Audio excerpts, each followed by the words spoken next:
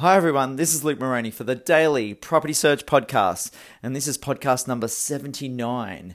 The topic I'd like to discuss with you all today is when negotiating, do you stick to your buy price and miss out, or do you actually go ahead and try to do the deal? Before I get into this topic, just a disclaimer that this podcast is for general purposes only and should not be regarded as financial or legal advice. Make sure you get your own independent advice when it comes to investing. So on this topic of negotiations, it's an important part of us doing a property deal.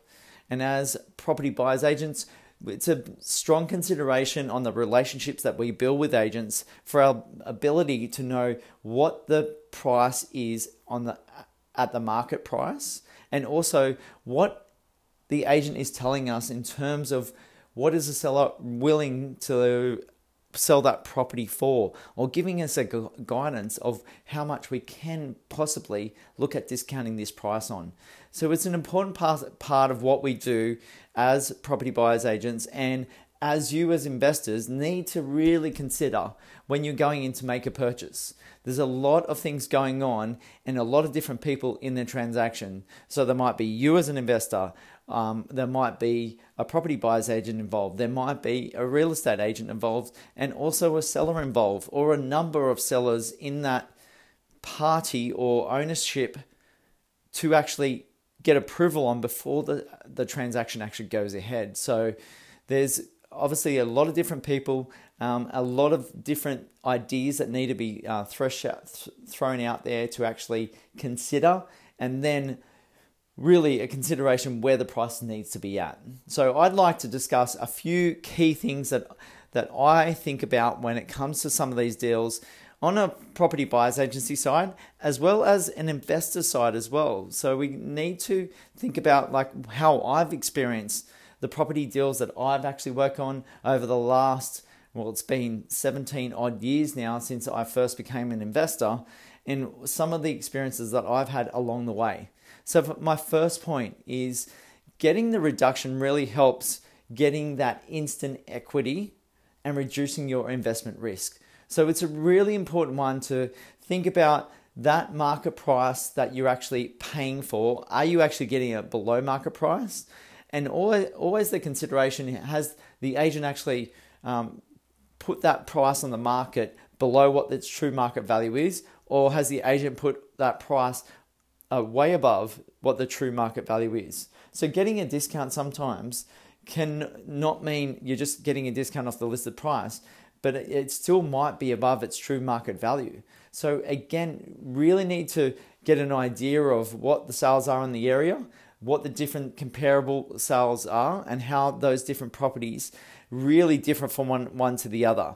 So you really want to take close consideration of knowing the market really well, and then looking at a reduction of price for you to get that instant equity. And what does that instant equity do? It really lowers your risk in terms of that investment property, because if you think about it, if you were having to sell in the next 6, 12, 18 months, or even a little bit longer on, then you might be in a situation where if you did have to sell fairly quickly, that you might be able to recoup the money that you spent, and you won't have to take money out of your back pocket because you've actually made a loss on that property.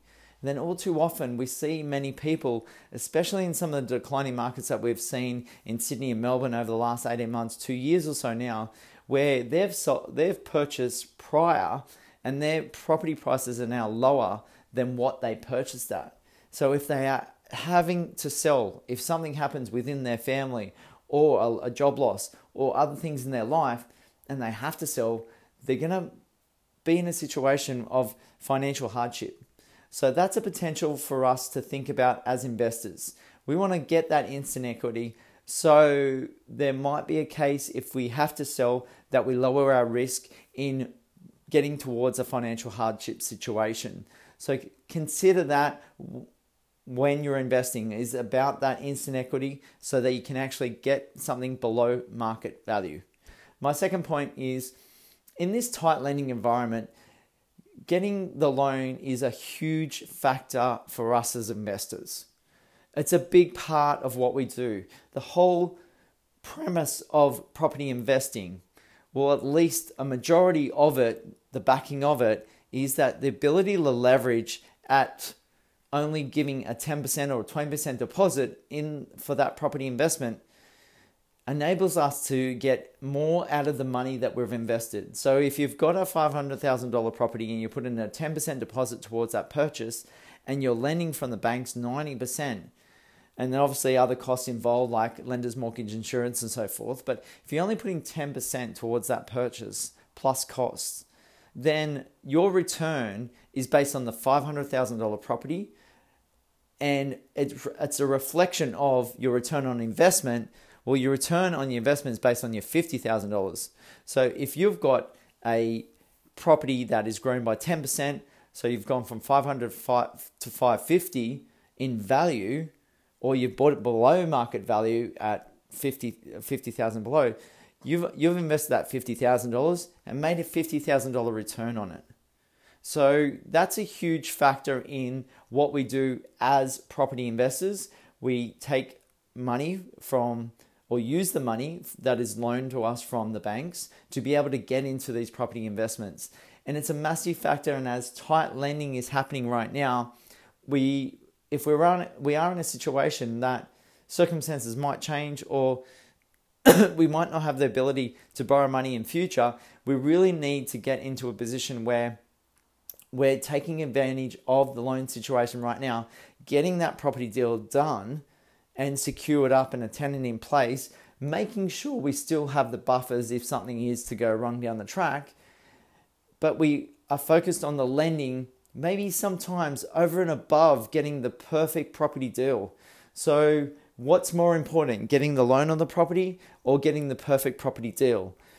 And that's a big consideration as investors. And the quicker sometimes you can go in these property transactions, get your tenant in, get that property price and contract secured, and have a situation where you can actually go again. If you're able to transact more properties in a quicker space of time, then you might be able to do more property deals, then maximize the advantage of using the lender's money out there to actually keep going with your property portfolio purchases. So think about the tight lending and how that's really going to affect you.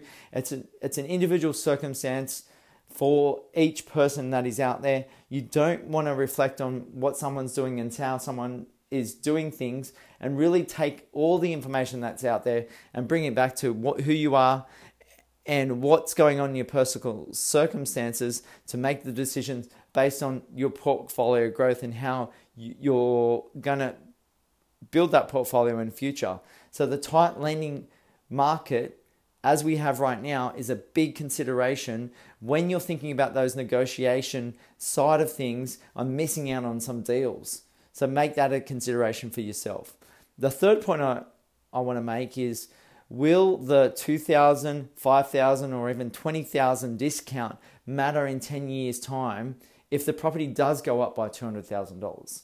Now, people often miss out on a deal by small margins, and if they reflect back on the prices that have been gained in some of these properties in the past, you might find that $200,000 of growth that you've had in the last 3 or 5 years, or would have had in that last 3 or 5 years, may be significant compared to the insignificant amount that you were trying to purchase that property for or get that discount on that property for when it comes to that whole growth of the property.